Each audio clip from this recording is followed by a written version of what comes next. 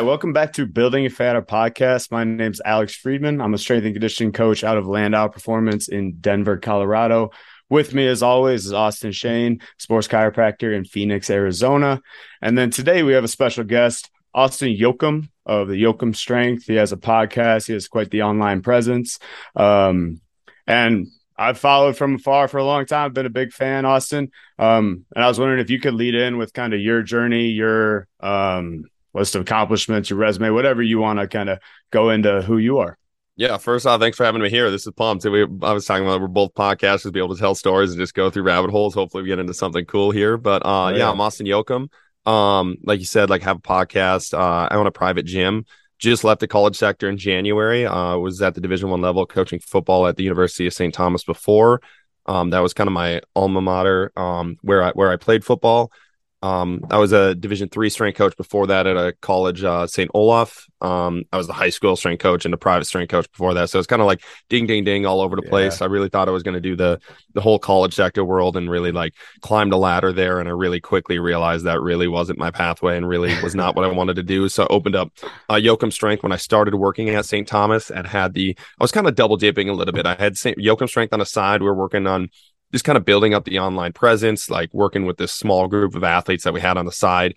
And honestly, like I was able to experiment with all of my athletes at St. Thomas. Like the best thing about the college sector is you have 100, in football world too, you have 100 athletes just right away. Like you have 100 athletes, 100 guinea pigs that you want to work with. And obviously you're not running them through just total random shit, but you have 100 athletes that you're working with. We're in the private sector. Like if you start with 100 athletes, you're a marketing god, bro. Like that's never going to happen. Yeah, exactly. So we started with like four private clients in my like small 600 square foot gym. And then I had 100 athletes to work with at St. Thomas. It was kind of perfect in being able to like pay the bills with the St. Thomas. And it was not a lot. You were not getting paid a lot, but you were at least paying the bills, keeping the roof over your head, and working in the private sector and kind of going from there and building those two things up. And the private sector thing kind of got to a point where it was functional by itself. It was kind of paying the bills by itself, and it was doing more than that. I saw the potential there, and I really saw the lack of potential in the college sector world. And I was like, all right, it's time to make the move.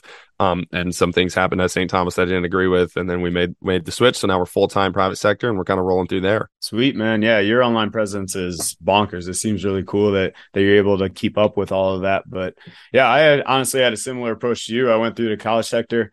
We went to school actually at UW La Crosse, so we were kind of up in that Wisconsin, Minnesota area. We wrestled there, and then, but yeah, I chased the college dream for a year and a half or two, and then I realized this is not fitting my mold, right? And especially one thing I wanted to ask you is you have quite the unique approach to strength and conditioning. It looks like you guys are always having fun. It looks like you definitely dial back on the sets, reps, military protocol type of stuff that strength and conditioning is to so many people. And I was kind of wondering, like through your journey or as you developed there, what led you to that approach? How did you find your way to where you're at now as far as approaching each session or your methodologies?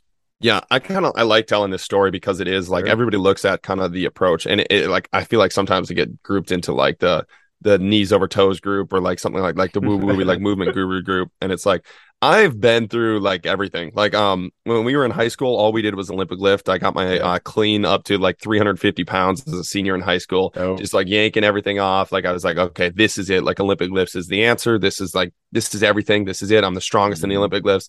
In my freshman year, I walked onto the football field at St. Thomas, strongest by far. And I remember this today. I always tell this story because I think it's very eye opening. We lifted before we had practice on a day of camp.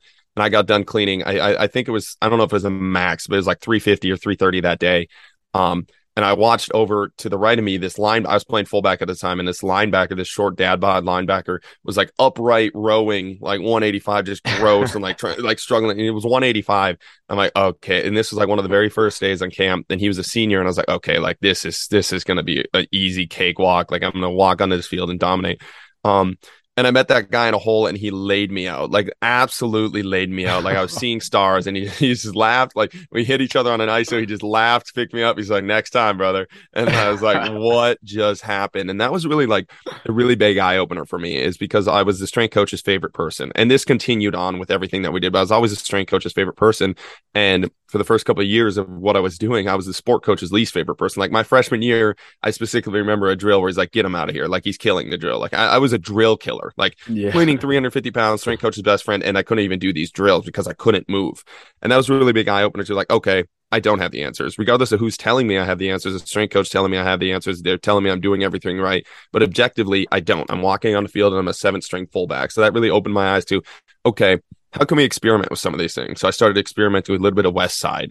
And I was like, okay, now I'm feeling a little bit better. And honestly, like most of it was just like compressing the spine. And West Side sounds like a lot of compression, but it was less compression than what I was doing with Olympic lifts before. So it was like even less. Shit. So I just started to feel just a little bit better. And then from West Side, I went to DeFranco, and that's even less compression and just a little bit more movement. And then it was triphasic, but I was trying out all these things, throwing my body through the ringer, progressively getting better at football. And most of it was just surviving my own stupidity, honestly. But going through that journey of realizing like every single time somebody tells you this is the answer, somebody tells you this is a system, and you walk out and it's like, is this making me better at my sport? No, like I do all the right things. I'm grinding. I'm throwing my body into the grinder. I step onto the field and I'm watching this guy that I know didn't work out all offseason, that I know, and he sees the game slower than me. He plays football better than me. Okay, so what is my goal? And that's something that I think we get lost in a lot. And I was getting lost in myself because I was like, I was starting to train, you know, like I was starting to just train to squat more. You know, I was not training to get better at football. And once I made that realization, that's like a lot of athletes, like they start to get butthurt. It's like, that guy's just genetically gifted. Yes, like there is genetics, there's this, but like you are also training to train because that's your ego. Like that's where you win. Like that's where short guys like me, like short, stocky guys, we start to win in the weight room. That's where we can start to win. That's where we can start to be winners, and we build confidence, and all that is great. But is your goal really to become a better football player? Is your goal really to become a better athlete? And if it is, then you really got to switch your approach and stop saying you are grinding when you're not grinding. You're just doing things you're good at. So that was kind of the journey there. Sorry, long rant there, but it was very eye-opening of like understanding like what I was doing was not working. So why am I swearing by that? And like you see it all over the place. You see it all over the place in our field. What we are doing is not working. It's leading to injuries, yet it's leading to not performance. It's leading to athletes not feeling good. Why do we swear that we have the answers? Like there's so many coaches that swear we have the answers. And it's like, it's so blatant to me that we don't have the answers. So first step, because I'm not saying I have the answers either. I am not saying my process is the answers. What I'm saying is I don't have the answers. Like one of the few coaches that is out there that it will say like we don't have the answers. So now we can explore with things. Now we can get into that more creative approach that really will open some of the doors for people that are way smarter than me to be like, okay, we can explore with some of these things. We can experiment with some of these things. Hell yeah, man. You hit on two really big points that I try and implement in my practice, but I just saw in your journey as well, or what you just described, is like there's a huge importance of like training yourself as a strength coach or as any coach, right? You learn through your own journey, and then you're going to practice based on the lessons you learned about yourself and how you go through. And again, I think I like, because I had a similar approach as well. I was the best guy in the weight room, and then push comes shove on the wrestling mat, and there's guys that moved a lot better than I did. But I think the other point you made that's even a bigger point in strength conditioning is sports performance. I know Austin's in the healthcare realm of everything too, is the honesty of your approach, that like, we don't have the answers. You know what? Like, I think this general protocol works. It's been proven to work. We're going to do that. But there's a lot of wiggle room for something that can be better and can help you perform better, rather than, like you said, just stroking the ego of like, I'm grinding, I'm working so hard. It's like, no, you're just doing the stuff that you're good at and that you want to do. Yeah. Well, it's cool too, because from the healthcare side of things, every single time somebody goes into healthcare for sports performance, typically it's because they were failed, right? It sounds exactly the same thing for you, Austin, that it almost, not that you were failed, but you're like, this is all the different things that were compressing my spine. And then I did a little research before the podcast, and I saw you had, in your bio, you said you had a disc herniation when you were 15. Yep. And that's what kind of led you down this road. It's almost like everything that kind of fails you builds you to this point, but you picked what you wanted to do for a profession because you wanted to help people and try to put the pieces together. In healthcare, a lot of the times people come to us for the answers. We don't necessarily have them, but what we can do is exactly what you're doing, where I love your approach. You do so much gamification in your different exercises, or at least when I would look at your Instagram, it seems like there's a bunch of gamification. That's something that's only going to propel us forward. That's going to get more people involved with strength and conditioning. It's going to get more people involved with trying to train physical skills, not just do their sport practice. And it's going to progress all of the fields, healthcare, strength conditioning, sport coaching, in one direction forward, where the more fun people have, the better they're going to perform. Every single study shows it. So why don't we bring it in to exactly what you're saying, the training realm, and take away the stuff that just fucking isn't working? Like some stuff just isn't working. We're just doing it to do it. Like loading up a heavy barbell back squat and just sticking your ass out, keeping your chest high and just squatting down. That's just not fucking working. So why don't we change the different elements around it and then get people more involved and try to train those different athletes in a way that's going to benefit them as a football player, as a wrestler, as a fighter, which is what we're all about. Yeah.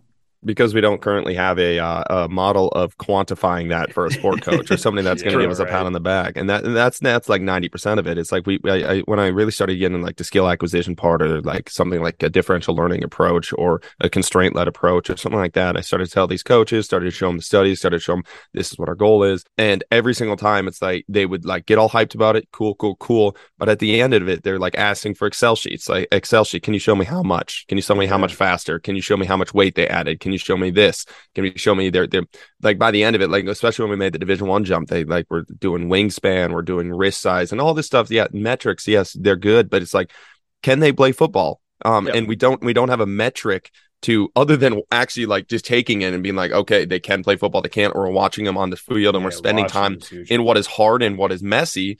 They want something clean. They literally want it color coded green. This guy's doing it. This guy's, but it's like, it doesn't correlate to anything on the field. So we don't currently have a method in which that's going to show it. Like it looks messy. It looks gross. It looks like they're just goofing around.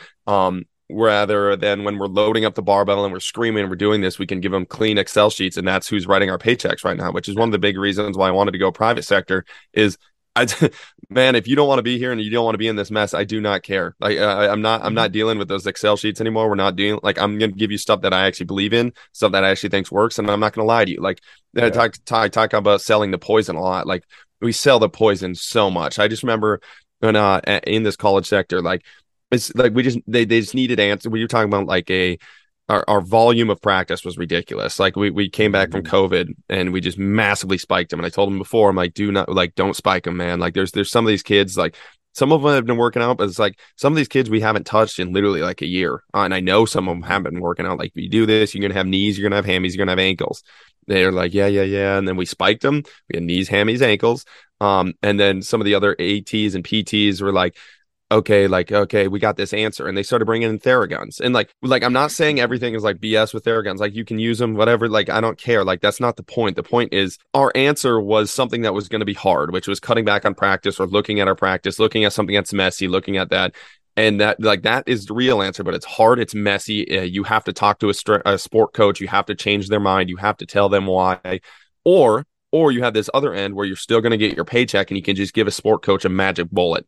And the magic bullet is the Theragun right now. Before it was foam rollers. Before that, it was yoga. Like we just continually add things in to give them the magic bullet to keep getting your paycheck over and over again. And like at some point, somebody has to draw the line and be like, I'm going to have the hard conversation. I'm going to do this. I'm going to say this because it's what I believe in and it's what we're seeing. And there is no magic bullet.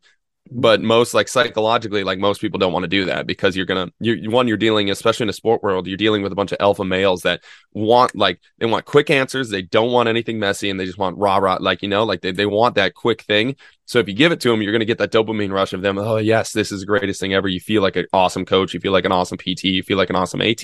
Whereas if you give them a complex answer or you put a little bit of that weight on them, they will not give you that response. And then psychologically, you're in that kind of dumpster of like dealing with that. So like a lot of people, it's just easy answers to super complex problems that we don't want to look at. Well, they don't want to put any work into it. No, not everybody, but they don't want to do the work. Like I get that all the time. Everybody, I don't have a Theragun. I don't even own a Theragun, but they come to me and they're like, oh, just dry needle away my hamstring pain. And I'm like, well, that's cool. That's great.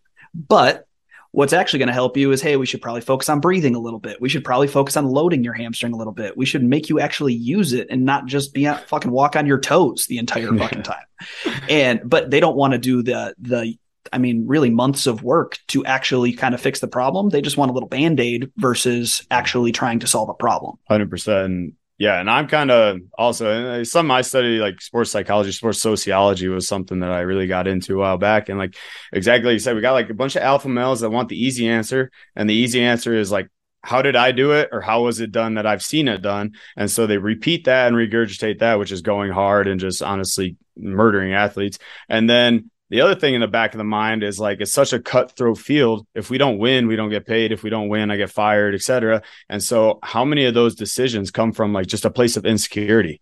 It's like, I got to work these guys to the bone, and it comes in fighting and in fighting and mixed martial arts. It mostly comes from ourselves, but it's like, if I don't work to the bone and nail and I don't go hard, then I'm not going to win. Then I'm not going to get paid. And so it's like this just downward spiral of insecurity. It's like, we're going to kill it because that's the only way that I know how to work, and I'm going to grind. And so we say it all the time. It's like, let's work a little smarter and like accept that we don't have all the answers and try and find a new way and find a better way, work harder rather than just keep putting our nose down and working harder, which there's a time and place for working hard. We can assess that all the time, but why can't we try and find a way to do better? And that's one thing. I was listening to your podcast earlier this week with, was it Sam Quest was his name, or what was? Yep. Sam West. Sam West. Yeah. And it's like, can we do better? And I thought that was like you said, kind of a profound question. It's like, how do we do better? Like, let's explore that avenue right now rather than just go with the tried and true, but failed method, Mm-hmm. And Austin mentioned earlier talking about the failures and how that's usually eye-opening for most people. And this is where it's like, it is tough. If you do take a step back, it is tough to fault a lot of strength coaches, because if you look at the majority of strength coaches, they are super short, wide, compressed athletes. So like their strategy is compression, and it worked for them. Like it worked for them. That is why it's tough psychologically. It did work for them. And if that coach is not able to take a step back and be like, okay, not all athletes are like me. Okay, that worked for me, and it might work for 4 people in this room, but it's not going to work for everybody else. That's where it is a psychological play, because it's like that strategy does work for some people. It does work. Like compressing me usually does work for a lot of, like, I can compress myself much more than, let's say, my girlfriend who's like a long elastic athlete, and it's going to give me better results. So if I start to do that, and I've caught myself in this before too, like especially early on in my strength coaching years, like I'm like, okay, I'm seeing results. Why are you not seeing results? And when you see results personally and you have that right in front of you and you're trying, you can just look at the other athlete and be like, okay, they're not trying, So It's like you're just taking that one option to this complex movement. Like there's so many movement solutions to the movement problem, but that one movement solution worked for you. And now it's just like, okay, how are you faulting that? So it's like, for me, it really is just taking a step back and looking at, okay, it did work for me, but it's not working for the athlete. And at some point, you have to take ownership of that. Like, I think that's a big part. Like, you have to take ownership of that and not put it on the athlete, because that's all it is. It's like, they're not sleeping hard enough. They're not trying hard enough. It's like, you are the coach. Like, you're in charge of leading these 14 that, like, I've seen 14-year-olds blamed for not like eating enough, not sleep. It's like, most of that's their parents, bro. Like, what are you talking about? Like, it's your program. Like, you're the coach. Understand that just because a movement solution worked for you does not mean it's going to work for everybody. Or just because the movement solution worked for you and 4 others that are grinding in here does not mean it's going to work for 30 of them. And for the people that it doesn't work on, and they're probably the exact opposite body build of you, they're probably much better athletes than you. Like, why are you trying to use your movement solution of the slow, compressed athlete on the beautiful gazelle that you have in front of you, and then faulting the gazelle? Like, fault the ox, fault yourself. Like, understand that's where it is, and stop faulting the gazelle and use the gazelle in the way that the gazelle's meant to run, Yeah, absolutely. And I love that approach, because it's variable. Just like humans are variable, just like athletes are so variable. Like, I'm on staff with another one of my coaches at Land Out Performance, and he's such the opposite athlete than me. Like, I'm the wrestler grinder. Like, I love being in like the lactate phases of things and the capacity type of place. And, he's straight, fast twitch. He likes to sprint. He does this and that. And like, we've had multiple conversations where his priority in coaching, it seems to be movement, right? It's like, how can we move better and run through the field or shuffle or get on field more? And it's like, my whole strength and conditioning career, I've been taught, weight room first, strength is king. We got to get under the bar, stuff like that. And so like, it helps me to question that and really contemplate and like see that there are a lot of different approaches to training multiple different athletes. And so one thing I wanted to ask you too is, like, within session or just in general in your coaching approach, what are some of your biggest priorities? Like, if there's an athlete coming in and it's like, all right, we need to accomplish this within the session, and we're going to do it like via these values or these goals in Yoakum Strength. Yeah. So there's a lot of ways for us to go there, but we really want to add a bunch of movement tools to their movement toolbox. That's probably, if we're going to look at it, like number one, like where I see most kids missing is they don't have enough armor, like real armor in like the hips, the foot, the feet. Like, the shins, the ankles, the shoulders, like the arm is missing, and they don't have a ton of movement tools in their toolbox. So they have one solution to like a bunch of problems. So we work on adding movement tools in, and that comes in a way of moving their spine, rolling, gymnastics, falling, getting up off the ground, sprinting in 100 different ways, juking people out in 100 different ways, putting them in a bunch of different game-like situations. If it's a throwing athlete, we're going to throw off all platforms. If it's an athlete that is required to hit a ball, we're going to hit off all different platforms. Allowing them, and this is a big thing, it's like these athletes right now are so restricted. It's like this technical model that we put on them.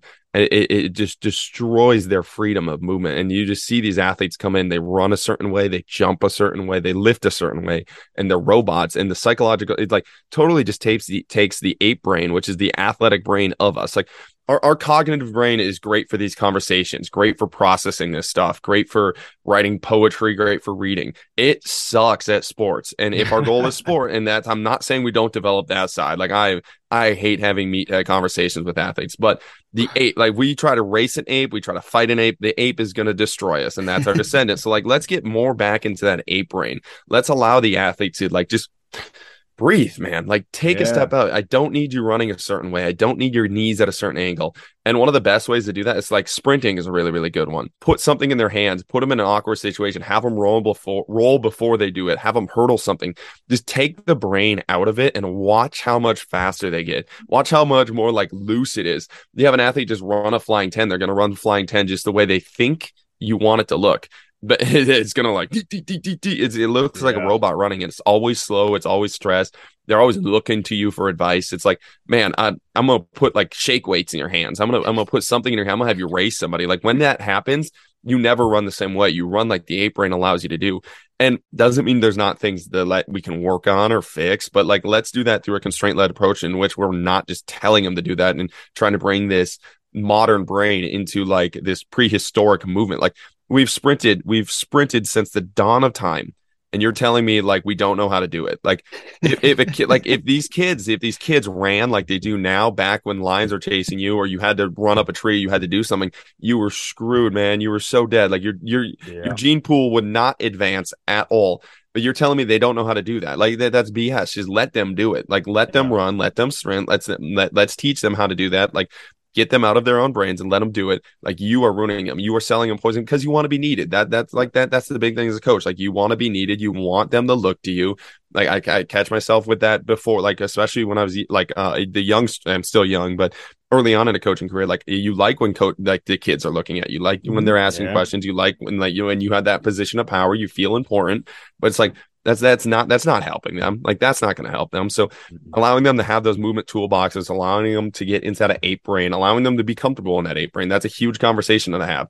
I push a lot of reading onto our athletes, like the inner game of tennis, or how we learn to move, or there's the Zen of archery, all books that just like basically say like just put in your head what you want to do and then do it. Like don't think about how you're going to do it. Just put in your head how you're going to, and then do that. Like that's what I see our environments do. We just allow them to repeatedly do that process, repeatedly allow them to put something in their head and just allow them to do it, rather than put something in their head and then tell them how to do it. Because if you repeatedly do that, you repeatedly learn how to get into a flow-like state. I don't even want to call it a flow state because it's your natural state of being in movement.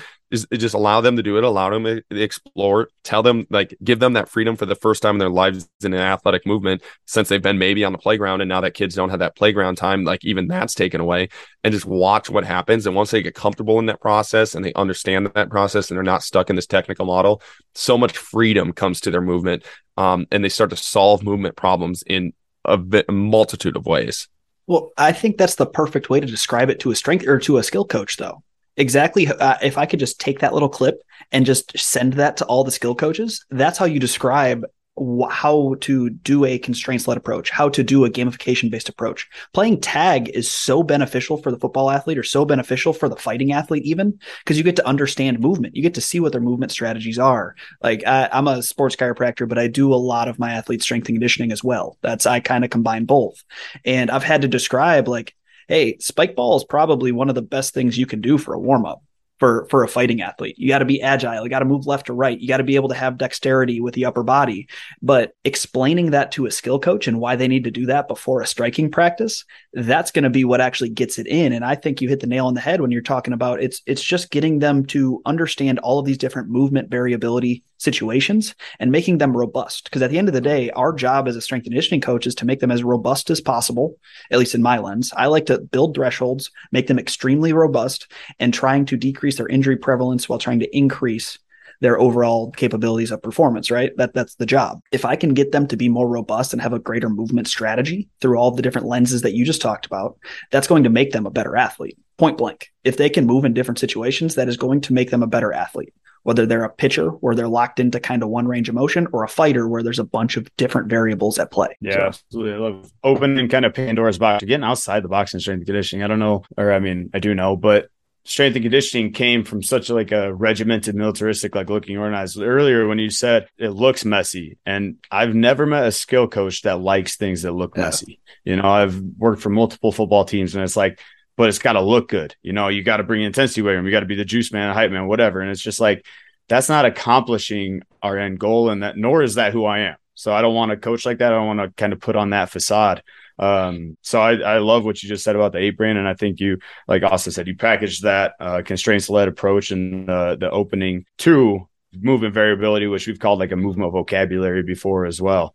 You also mentioned some books and some different ideas that you get into your athletes' heads. And I was wondering, what are some of the most beneficial ideas that have led you down your coaching rabbit hole, or that you try and communicate to your athletes in a sense of, like, I know you've told the story of the flood before. I know you told you got the keep chopping wood as part of Yoakum strength. Like, what are some of those most beneficial, like philosophical ideas, or just different ideas that you try and communicate to your athletes? Yeah. So I think physically it is probably, if we're going to go physical to start, it is probably that differential learning approach, and just having them understand it. Cause for a lot of athletes, that's the first time they've heard of anything.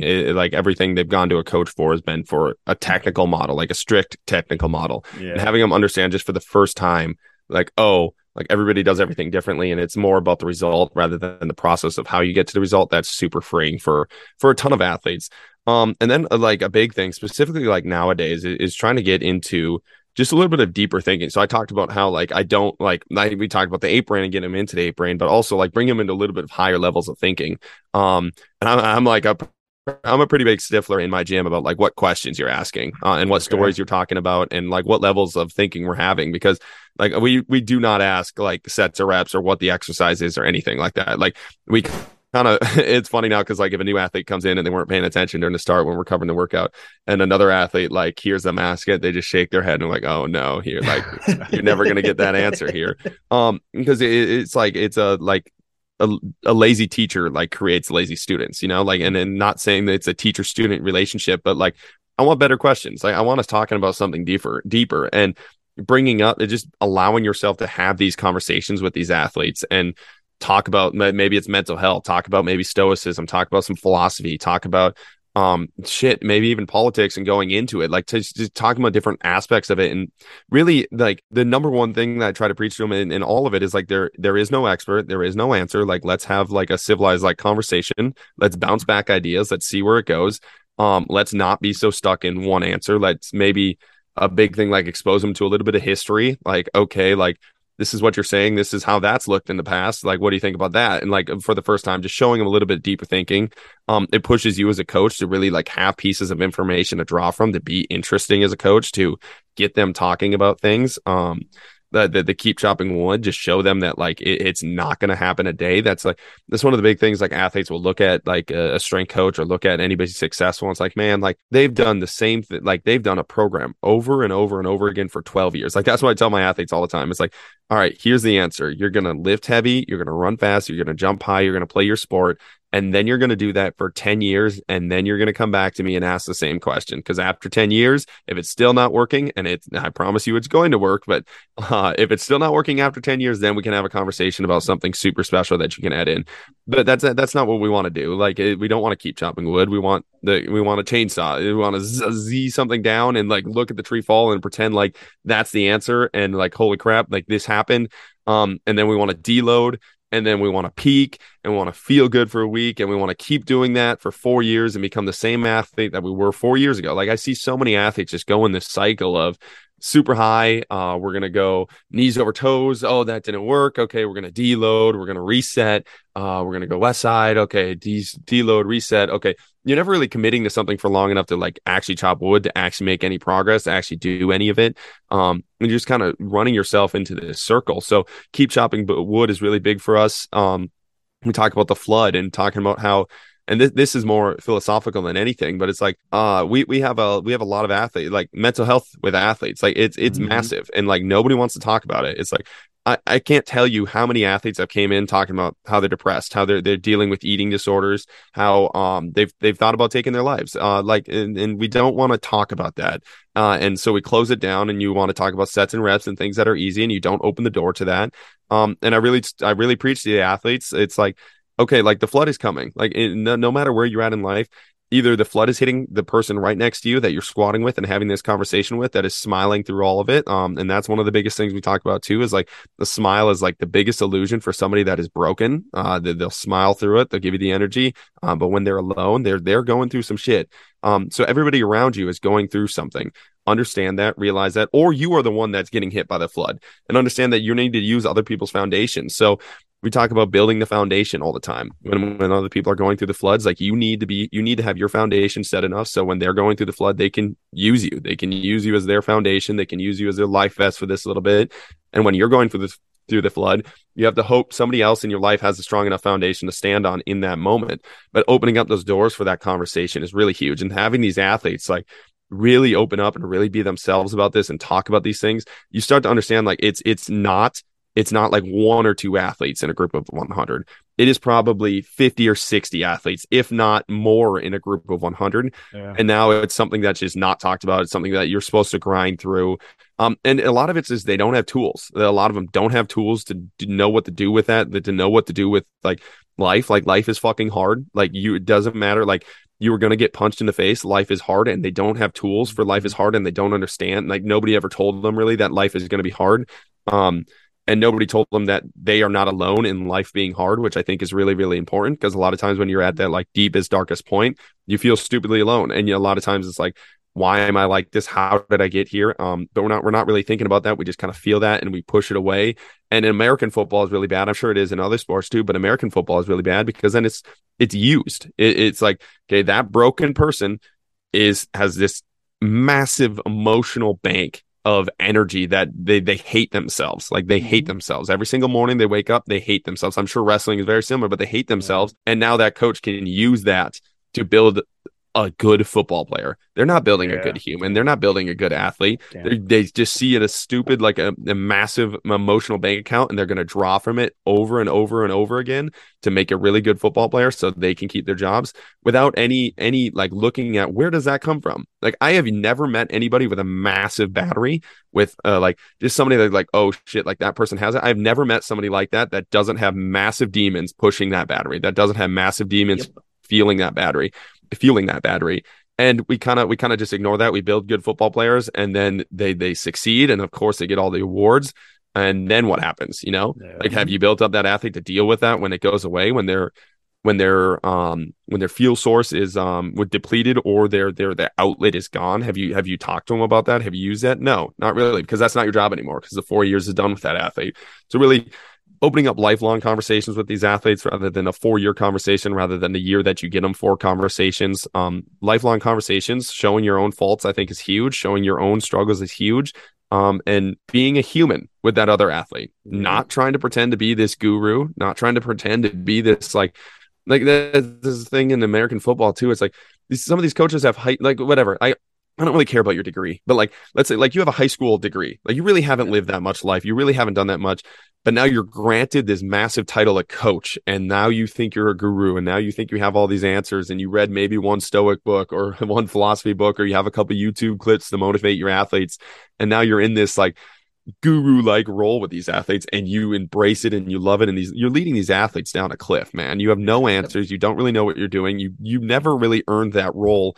You are another flawed human, and you need to tell the athlete that. and you need to have conversations with the athletes, and you need to stop pushing and selling your own poison to make yourself feel good, because it's going to burn the athletes. It's going to hurt the athletes. And we're seeing it left and right all over the place.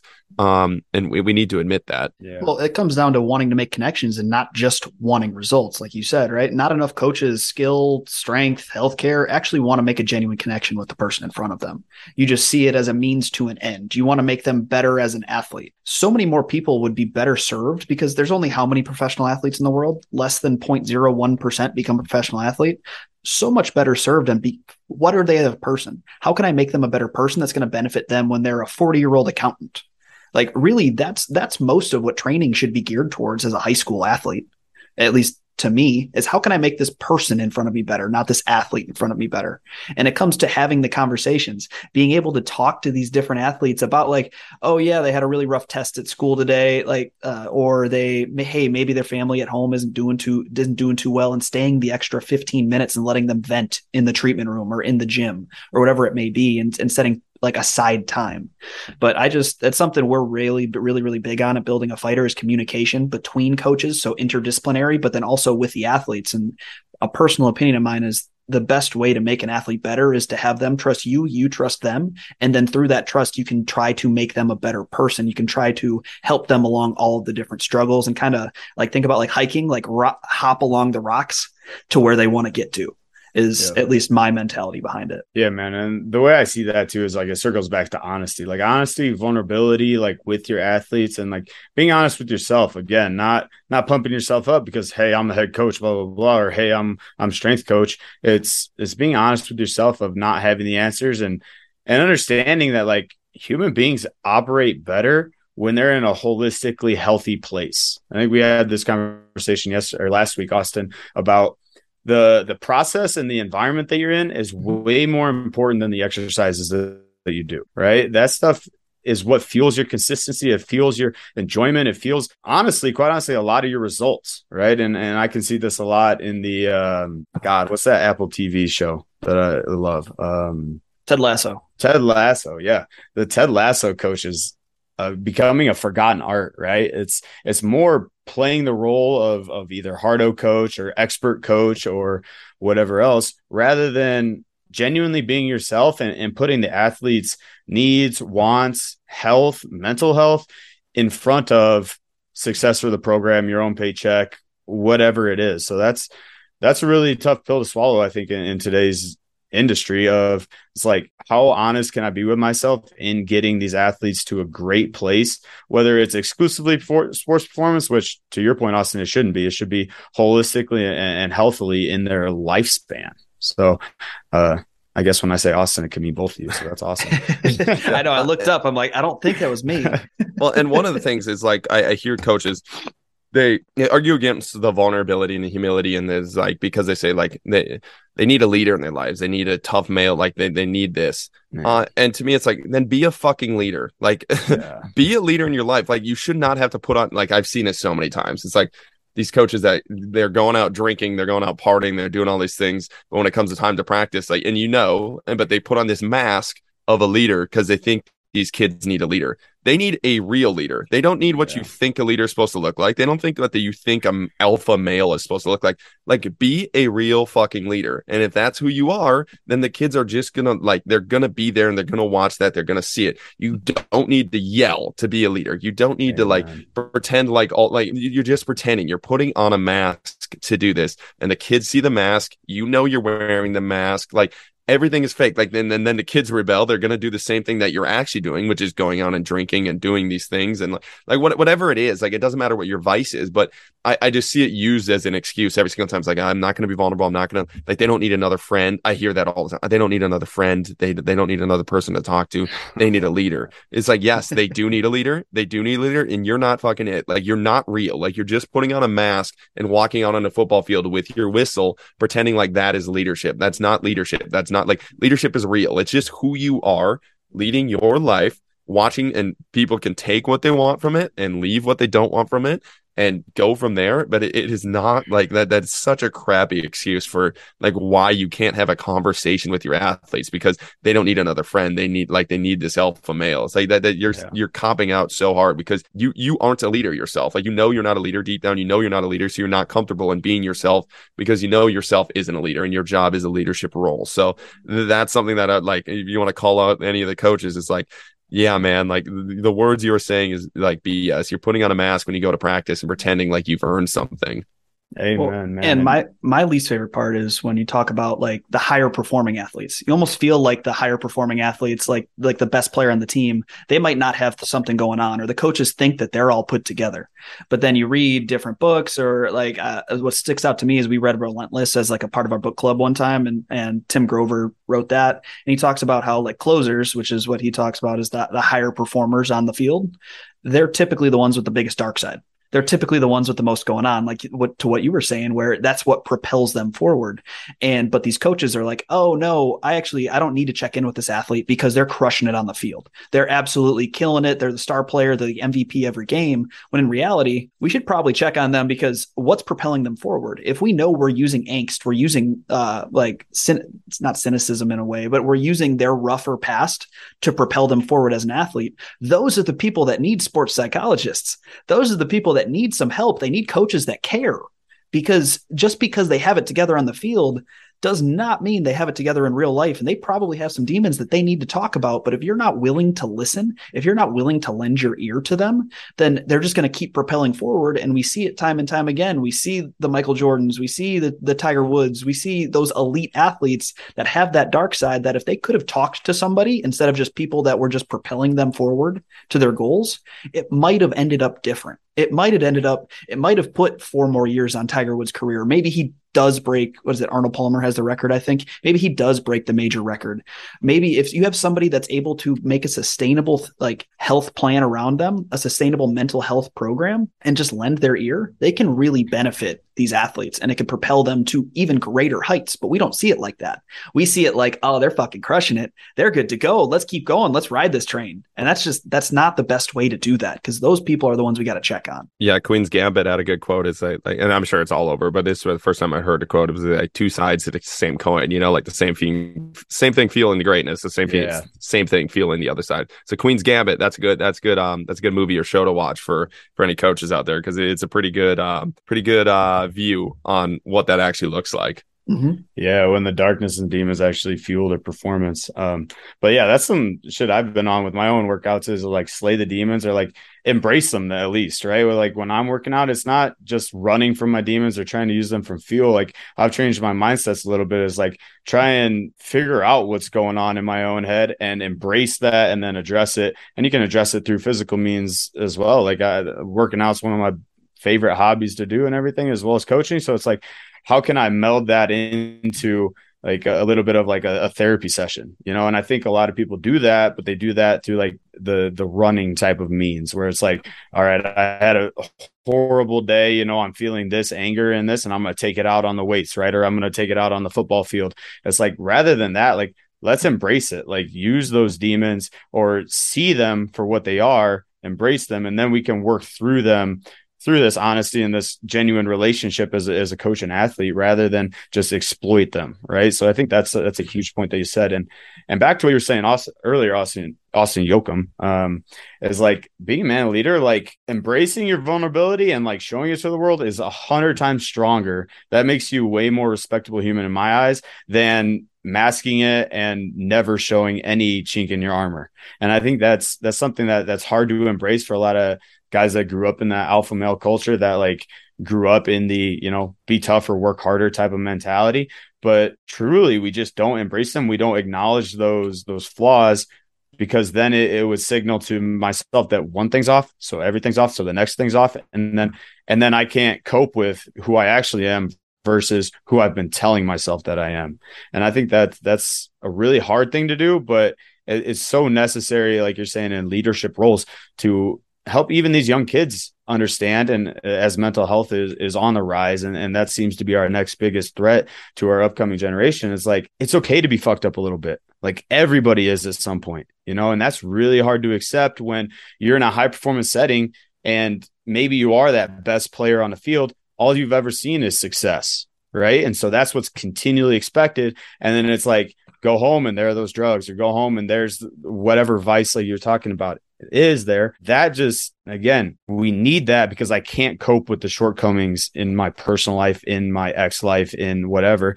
I'm just going to do this to ignore it. And then when I get to be playing football, or when I get to doing mixed martial arts, when I get to beat somebody up, that's when I'm going to show out. Right. So I think that's a really hard crossroads for coach to accept, but it's going to be so beneficial for every single athlete that you're in contact with. And I guess that just validates your point even more in my eyes. So I think that's really a significant point when we're leading some of these younger generations that, again, like, I've been through mental health. I'm sure Austin has. I'm sure you have, Joachim. It's like, it's just try and embrace that and really tackle it rather than continually run away from it, because it's going to catch up to you at some point, man. 100%. And Marcus Aurelius' Meditations is a really good book to read on this too, because one of my favorite lines from it is just like Alexander the Great and his mule driver are all going to end up in the same spot, you know? So it's like, like regardless of what you think, regardless of like who you think you are, another really good one from there is like, the people that remember you are going to die, and the people that remember the people who remember you are also going to die, and the people that remember them are going to die until you're nothing, you know, like until you're nothing. Like, I mean, it takes 3 generations. Like,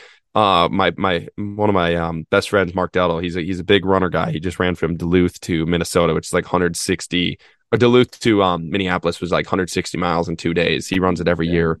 But one of the things he asks is like, do you know your great grandpa's name? You know, like, even that far away, like, and he did this poll and he's like 90% of people didn't know who what their great grandpa's name was, you know? And that's really exposing too. It's like, okay, like that is your great grandpa. That's something that you actually have a connection to, and you don't remember who that person's name is. That's your direct lineage, and you don't remember their name. Like, maybe some of this self-importance like can go away, you know? Like maybe some of that, it's just to me, it was very freeing. It's like some of that can go away a little bit, and you can just live your life. Because your great grandkids aren't even gonna know your name, you know, like you stop thinking you like the bee's knees, you know, like freedom. At some point it's gonna go away. At some point you're gonna be buried in the ground, and you're gonna go to wherever you believe in. At some point it's gonna be over, but you are gonna turn back to dust. And you need to take out the mask at some point. At some point before you get buried, you're gonna have to take out the mask. Man, yeah, that gives you so much freedom once you embrace that. I think I had that realization when I was in college, in a little bit of a different way, but I talked to Austin, Shane, and I were roommates throughout our whole college experience and wrestling teammates and everything. And like, it was like, as I was coming into college, I came from a real small town, rural Illinois, and, you know, I was, you know, great athlete at school, got all the grades, everything like this. And it was like, I came to college and I realized there's such a bigger pond out there, and I was such a small fish. And like the day or the minute, I can't remember the exact time, but I know it was in our apartment that we had. And it was like, I realized it's like, I'm probably not going to get written about in history books. It's like, wow, you know, and like, what a freeing thought, you know, and in the time it can hit a little hard, but it's like, then why can't I just, you know, live the life that I imagine and make it really, truly meaningful? So I think that's really important. And even Austin, one of your podcasts I was listening to recently, I can't remember if it was you or one of your guests, but they're talking about writing a book. And one of you guys said, I'm trying to live a life worth writing about. And I think that was super significant in the sense of living your life and living your best coaching, I guess, true or authentic self. Dude, Austin. So something I want just to switch it up a little bit. Sure. Something I think you are crushing is the online training game. I love your website. I love all the programs you offer. What got you started on the online portion of everything? Yeah, really started to read. This is a book. So business people make fun of this book all the time, and they're like, it's a hacky book, it's whatever. And it's 4-Hour Workweek. And to me, it's funny because it's a lot of these basic books, and it is decently basic. Like, I mean, at the time, I'm sure it was game changing, but it's decently basic. Or like Gary Vee, they'll make fun of a lot of this. It's like, you're making fun of this without implementing any of the principles, you know, like you're making fun of this without anything. Like, I just see so many of these, like, especially like St. Thomas, the big business school, and you're like, yeah, Gary Vee, bro, like, yeah, whatever, like the 4-hour, okay, bro. It's like, okay, like, are you doing any of it? No, okay, you're not. You don't have a business. Okay, I see. Okay, you know, like, you're making fun of it's like making fun of a basic lifting program without ever lifting, and like, it's so basic, bro. It's like, okay, well, let's start there, you know. So that was one of the big eye openers for me. Is like 4-Hour Workweek. Okay, stop trading time for money. You know, like you build a life that allows you to be free, build a life that is scalable, build a life that like you were not stuck somewhere. That was the first time I was reading. I was looking at the college sector. I was reading 4-Hour Workweek, looking at college sector. Like, fuck, like where does this go? Like, where does this go? This isn't scalable. This isn't free. Oh, no. Like, I'm always somebody's slave. Like, this is never going to go away, regardless of if I make it to the top. The more money that I make in this role, the more money that I make, the more responsibilities I'm going to have, the more job. Like, wow, that doesn't make any sense. So that's why I'm like, okay, I gotta find something to do here. Like, I gotta find a way to make this scalable. And then the online stuff really started to take off. And this was before like Knees Over Toes had ever taken off or anything, but I started to see, like, I think he had like 8,000 followers at the time, and I started to see what he was doing. It's like, okay, like that's pretty cool. I like that. And then Jake Tura started his hypertrophy clusters program. I was like, okay, kind of like that. And then I went through the process of like trying out all these online programs and taking what I liked from it, taking the like Knees Over Toes. Like, people shit on a lot of his stuff, and like maybe rightfully so, but like, man, the dude can market. Like, the dude can market, the dude can funnel. Go to his go to his page and try not to buy his program, bro. Like, it's hard. Like, he funnels you really, really well. He markets to you really well. Everything is super clean. I'm like, okay, like that is something cool. Same with Seedman, man. Go to his website. Like, look at all of his stuff he's doing. And these coaches, like a lot of coaches, are just so blind to like the business side of it and looking at the good that is there, because they get so mad about the methods, which, like, yeah, okay, but like, you preach all this stoic stuff, you preach all this, and then you just get butthurt and won't take anything from anybody because you're mad about their methods. It's like, they're making way more money than, like, both of them are millionaires, man. Like, you know, we're taking this college salary of $40,000 a year, and you're making fun of a millionaire, like a dude that has $1 million on like tap and rolling through. So that was really eye opening to me. Is like, okay, like, let's build a business here. Like, let's make some money. Like, my job, like my goal, like I started writing it out. I'm like, I don't want to work. I don't want to, like, I like coaching, but I don't want to coach. Like, I want to sit on a beach. I want to play pickleball. I want to play softball. I want to hang out with people that I like. I want to read. I want to write. Like, that's what I want to do with my life. How can I get there? And it's not being tied to a gym. It's not being tied to a college. It's not being tied anywhere. So the goal is just freedom. So we started to build out this online program.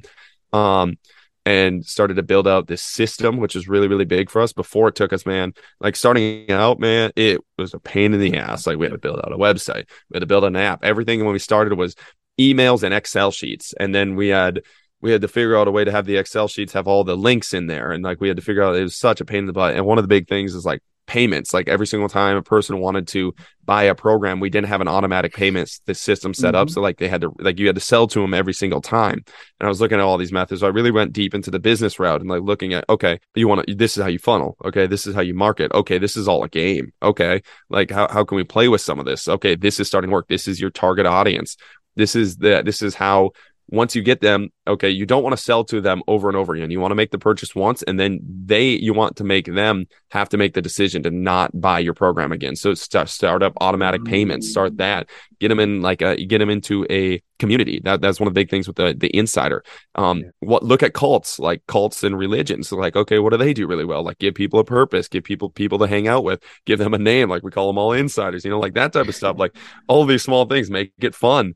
We really started to build out this online program to be able to, like, it's systemized, it's fun. I believe we have a really, really good product, a product that we want to continue to build out and grow. And that was one of the big things too, is like, when I started, I was like, I'm never going to sell out. I'm never going to do that. All that was insecurity in my products. Like, I didn't think my product was worth it. So of course I was going to say, I'm not going to sell it. Now I think my product is worth it. So I'm going to like market it. Like, I think it leads to great results for a lot of people. And I want to continue to push that. I want to continue to do that and give them that experience. But that's really our goal with the online business. And online part of it is like, not be tied down anywhere, be able to make an income, be able to be free. There is money to be made in this field. Anybody that tells you there's not money to be made is full of shit. Like, they're lying to you to keep you suppressed, or they're lying to you because they don't make the money. Like, that was big for me too, to realize that it's like, there is money to be made in this field. You can make a lot of it if you want.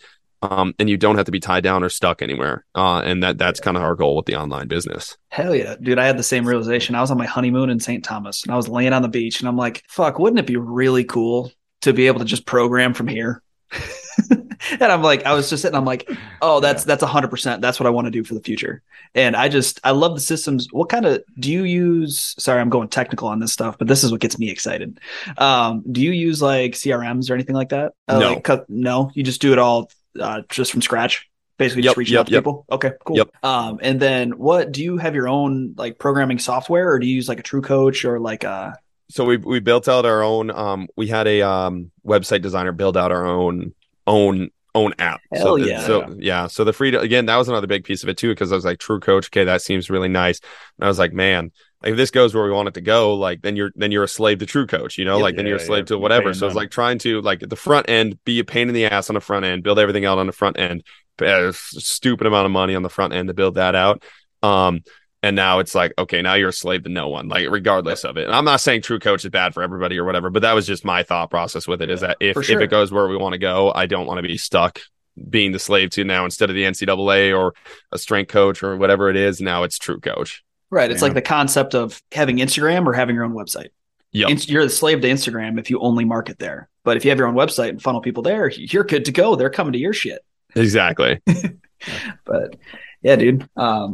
Alex, what did you need to go? Well, I know you said you wanted to ask him about going along with the online business and everything, as well as that. Like, we noticed the level of guests that you have on your podcast and the network that you've been able to create within Yoakum Strength or from yourself.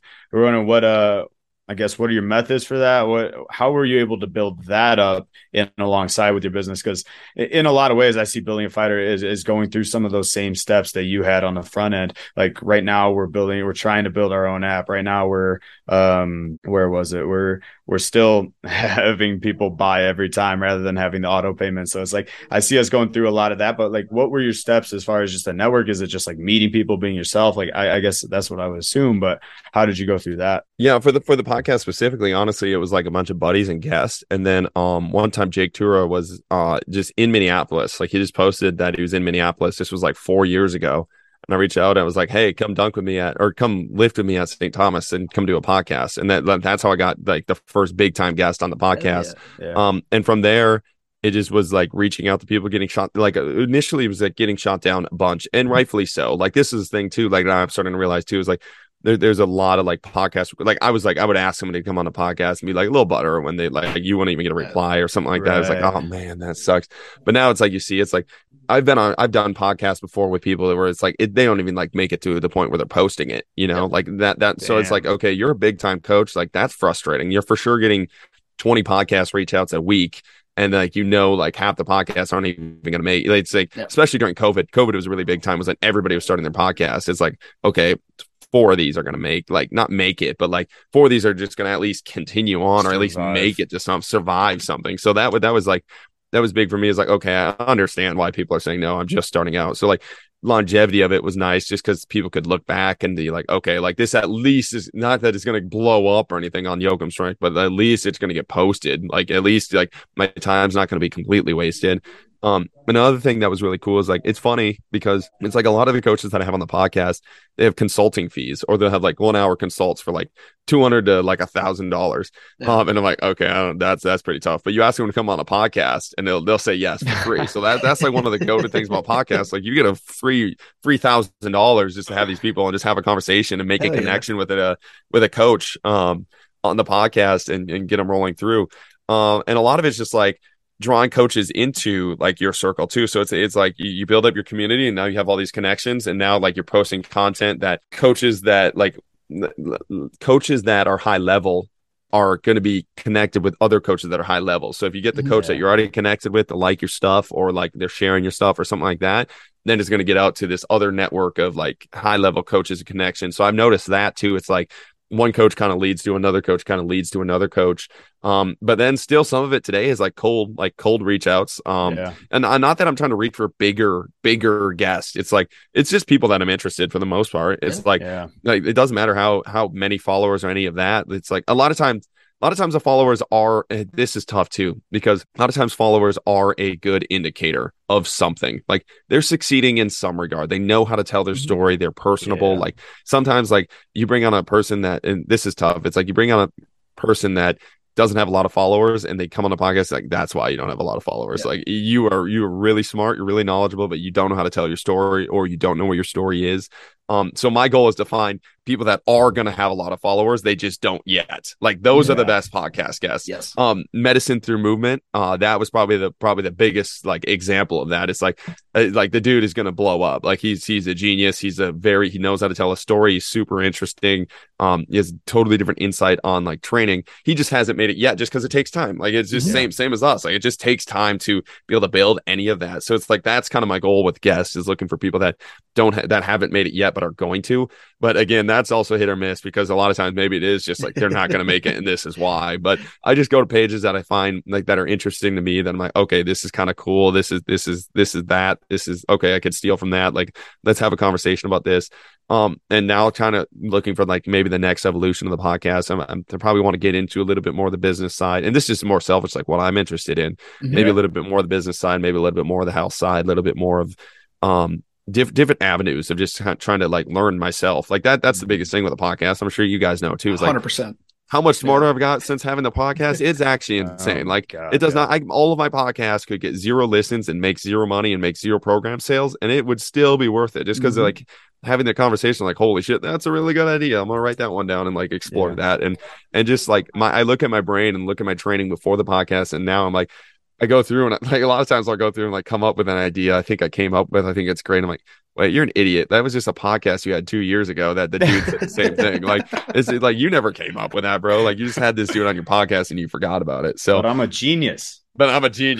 So that's the podcast. The podcast, man, it's pretty cool. I'm a big fan of it. Oh shit, man. Yeah. One of my biggest lessons from doing this podcast, and we're only maybe 120 episodes in or whatever, is like, I was always self-identified as this like introvert, right? It's like, I don't want to talk to you unless there's a reason that I should talk to you or whatever. Like, just doing this podcast, and a lot of the times it's just Austin and I just riffing back and forth. It's like, it's taught me a lot of just like sociability and like how to carry on a conversation, and like how to be better in that regard of like you're saying, like telling stories, which is, the next thing that we're about to do on Instagram is like tell our story a little bit better and everything like that. Or at least for me personally, that's one of my goals. But no, I love that. That makes a lot of sense. Yeah. The communication aspect that you mentioned, man, is like, I especially initially, and I'm still not a great talker, but I can talk a lot. It does not mean that I'm a very clear, precise talker, but I used to listen to podcasts, man. I would have words that I would go over and over again. And I would like, I couldn't do silence. Like, I didn't like silence. I felt like I needed to fill that. So going back and listening to your podcast, that was something that really changed everything. Cause I was like, oh boy, like I do not want to listen to this. Like, this sucks. And if I don't want to listen to this, nobody wants to listen to this. So changing some of that too was really eye opening for me to work on that communication aspect. I know. I listened to everyone, and like the last couple of weeks, I'm like, oh shit, I cut Alex off. Like, I counted one of the episodes. I'm like, I cut Alex off like 11 times in that episode. Do I do that in real life every time I talk to somebody? I'm like, fuck, I got to change that about myself. And immediately, that's what I've been focusing on the whole time. Like the last couple of weeks, just don't cut people off. Just let them talk. Yeah. And I love it. I love podcasting. It gets me all excited and shit. It's fun. It's fun for sure. But Austin, yeah, we just have a couple quick hitter questions at the end, but that's really what we have planned for the podcast.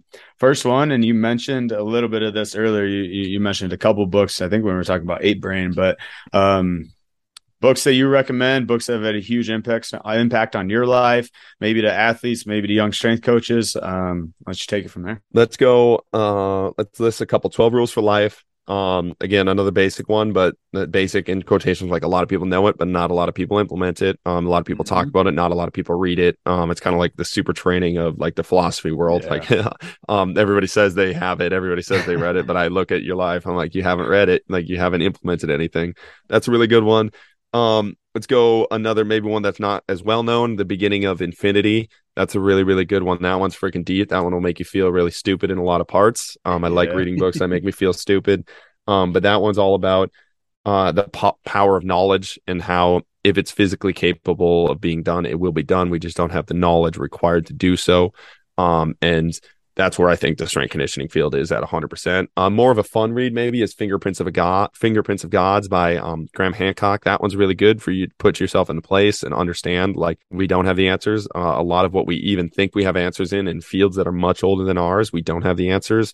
And politics have played a role in all of these fields that are much more established than ours, and leaders and people that wanted their ideas passed on have played more roles in what the actual truth is. And understanding there are no experts. That was a really, really good one for that, and just a totally different realm of things. And then maybe just meditations was a really good Stoic one. And then for the strength conditioning world, How We Learn to Move is a book I've been giving pretty much to every single athlete that I can and every single coach that I can. I think it does one of the best jobs of describing the constraint-led approach and differential learning approach, and just skill acquisition in a way that's not going to put you to sleep. Like, it's the first book that I've read like that is not study based. I mean, there's studies in there's everything, but like, you can read that book and be like, okay, this is not boring. This is super interesting. This is what's happening. These are studies all the way through and real life examples that I think is super freeing for a ton of athletes. Oh yeah. Dope. And then my only last question I have too, which I'm just kind of personally interested in, quite honestly, if you hadn't found your way in strength and conditioning, if you haven't had that, what else would you be doing with your life, or owning your own business? What other vocation, or what else would you be doing with your life? I think it's still probably going to be in my pathway, but I do want to write a book. Probably like authorship, something to write about. Strength conditioning is just a skill set that allows me to get my writing out there. Like, that's what I use it as. Like, my gym is just a front for my writing. Like that's all I really want to do. I geek out about reading and writing. So it'd be something in those regards of just being an author and reading and writing. I used to write a bunch of, like, as a kid, I would write a bunch of sci-fi, like Harry Potter type stuff. So I'd probably go more that route if I sort of have success with sports and started to realize, like, girls don't care about nerds in like middle school and high school. So I'm like, shit, I gotta like change this. And then like I get to college and I'm like, okay, nerds can slay too. So like I need to go back to just being a nerd and be all right with that. But it for sure would have been some Harry Potter type stuff, writing about that. Hell yeah. Oh yeah. Love it. Austin, you got anything? That's what I got, my man. I thought that was killer. Cool, man. Yeah. Thank you so much, Austin, for jumping on. And it's ironic you were talking about earlier, but that was just an Instagram kind of cold call. So I really appreciate you jumping on and sharing your story and sharing everything. So you want to shout out, I guess, if people listen to the podcast, they want to contact you, they want to figure out what you're all about. How would people reach you? How would they find your stuff on Instagram, et-cetera? Yeah, first off, thanks for having me, guys. This was awesome. It's one of this conversation like just rolls. I like these conversations, like, where it's not stiff. It's just we're just talking about things. But just Instagram Austin Yoakum. All of it's just Austin Yoakum. If you want to find me, find me. If you don't. We'll go from there. Dope, easy. My name's Alex Friedman. With me is Austin Shane, and our special guest Austin Yoakum. We are out. Boom.